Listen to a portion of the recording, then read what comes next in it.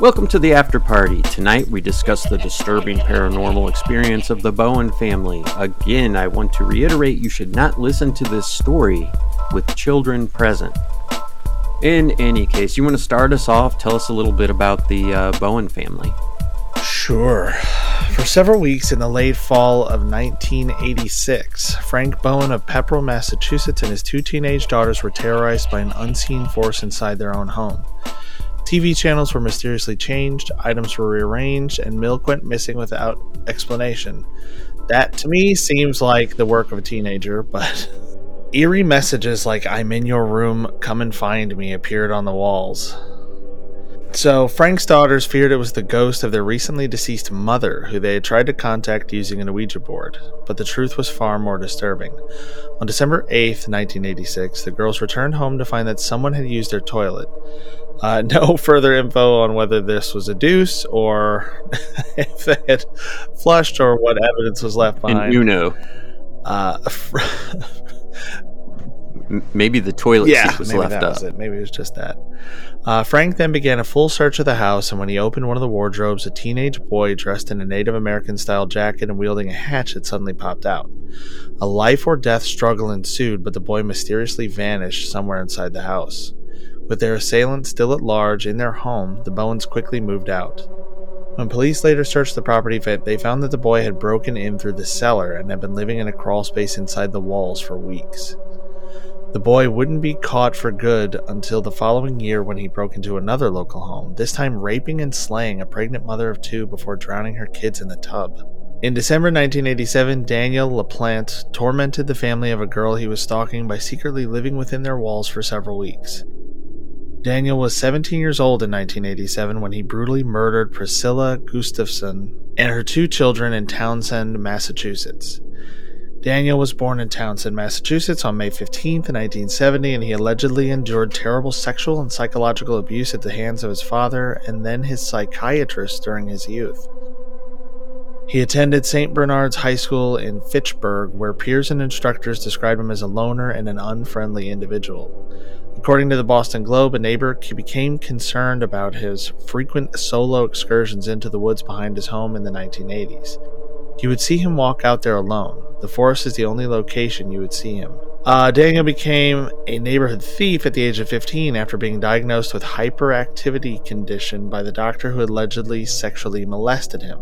And the diagnosis may have been a little different back then. Now we would say... Yeah, or ADHD, something like that, right? Daniel became obsessed with 15-year-old Tina Bowen in 1986. They attended the same school, and during the Easter break, he took her on a date. Some pupils informed Bowen upon her return to the school that Daniel was facing rape allegations, and according to her father, Frank, that was the end of the matter, or so he believed. Late in the fall of 1986, Daniel got access to the Bowen residence at 93 Lawrence Street in Pepperell, close to Townsend, over the course of several weeks. From a tiny crawl area, he subjected the family to psychological torment. After observing Tina and her sister use an Ouija board to communicate with their recently deceased mother, Daniel began mimicking a ghost. TV channels were altered, objects were repositioned, and milk was drunk inexplicably. He even emptied wine bottles without consuming them and wrote frightening messages such as, "Marry me, and I'm in your room, come and find me." Frank Bowen discovered Daniel in a closet, face painted, wearing a Native American-style jacket and a ninja mask and wielding a hatchet. Tina Bowen escaped through a window and called the police, who found Daniel in their house's cellar 2 days later. Daniel had evidently been living for weeks in a triangular space in a corner, enclosed by two sides by the concrete foundation and an inner wall.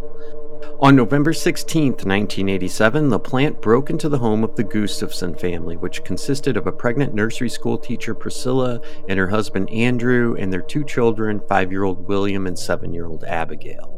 He held the family at gunpoint and escorted Priscilla and her son to the bedroom, where he placed William in the closet and tied Priscilla to the bed with improvised ligatures and gagged her with one of his socks. After Priscilla was raped, LaPlante fired 2 shots into her head. Afterwards, he brought William to the bathroom and drowned him. As he was leaving, he ran into Abigail Gustafson, who had taken the school bus home.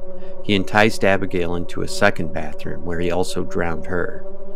Using forensic evidence, LaPlante was implicated in the crime. The shirt and gloves he wore to drown the children were even discovered still wet in the woods behind the Gustafson residence. Dogs tracked the scent of the clothes through the woods to within 3 to 4 feet of LaPlante's home. The evening following the Gustafson murders, LaPlante was questioned. The police planned to return the next day with sufficient evidence to capture Daniel, but he fled, and a large manhunt followed. On the evening of December 3rd, 1987, LaPlante was discovered, hiding in a dumpster, and apprehended during another burglary spree in Pepperell. In October 1988, LaPlante stood trial for the Gustafson murders, and a jury convicted him guilty. He was sentenced to 3 life terms. We kind of advertise this as a paranormal experience, but this is absolutely terrifying. Terrifying. Can you imagine opening your closet and a guy dressed up in Native American gear and face paint with a hatchet? It's just horrifying. I don't know any other way to describe it. And then the fact that he was hiding in crawl spaces in 2 different houses. Yeah. What the hell? Why are these houses built like this? I mean, I understand houses that don't have basements need to have a crawl space so people can get to electric and plumbing and stuff. But normally there's no entry into the house from those crawl spaces. But yeah, one of the notes even said it was a 6-inch wide crawl space that he slithered through their walls. And it's just kind of a reminder, even if you see stuff like this and you're like, oh, it's a ghost, it's nothing, or you try and deny it or whatever. I mean, this could also happen to just about anyone. Yeah. So I don't know. I just thought that was a horrifying story. Yeah, it is, for the same reason that some of the other ones are horrifying, in that it's random. There's no, this family didn't do anything. I mean, that's why certain crimes get press more than others. Right. Some are just random. There's no reasonable explanation to it. When I say reasonable, I mean there's no cause that you can trace back. This person did this, right, so this other person escalated and did that. Or, this was a robbery or something like that. It's somebody just randomly runs into a grocery store and kills a bunch of people. Yeah. It's terrifying to imagine, the things that can just happen to you at random that probably won't. I mean, statistically, they never will, but they can. Yeah. Yeah, I don't know about you, but I mean, if this happened in my house, if I'm looking through stuff, there's going to be a 9mm with a burgundy beam on the end of it. When I open the door to the closet, if a dude jumps out with a hatchet, he's going to get capped. There's a lot of... I mean, this is a good story, I think, to illustrate why having a firearm is a good idea. I mean, people that, are totally anti-gun, okay, well, you want to have a hatchet fight with somebody in your house? It's ridiculous, but... Yep, I'm with you. That's all I got. You got anything else on this? I do not. All right, tell them what they need to know.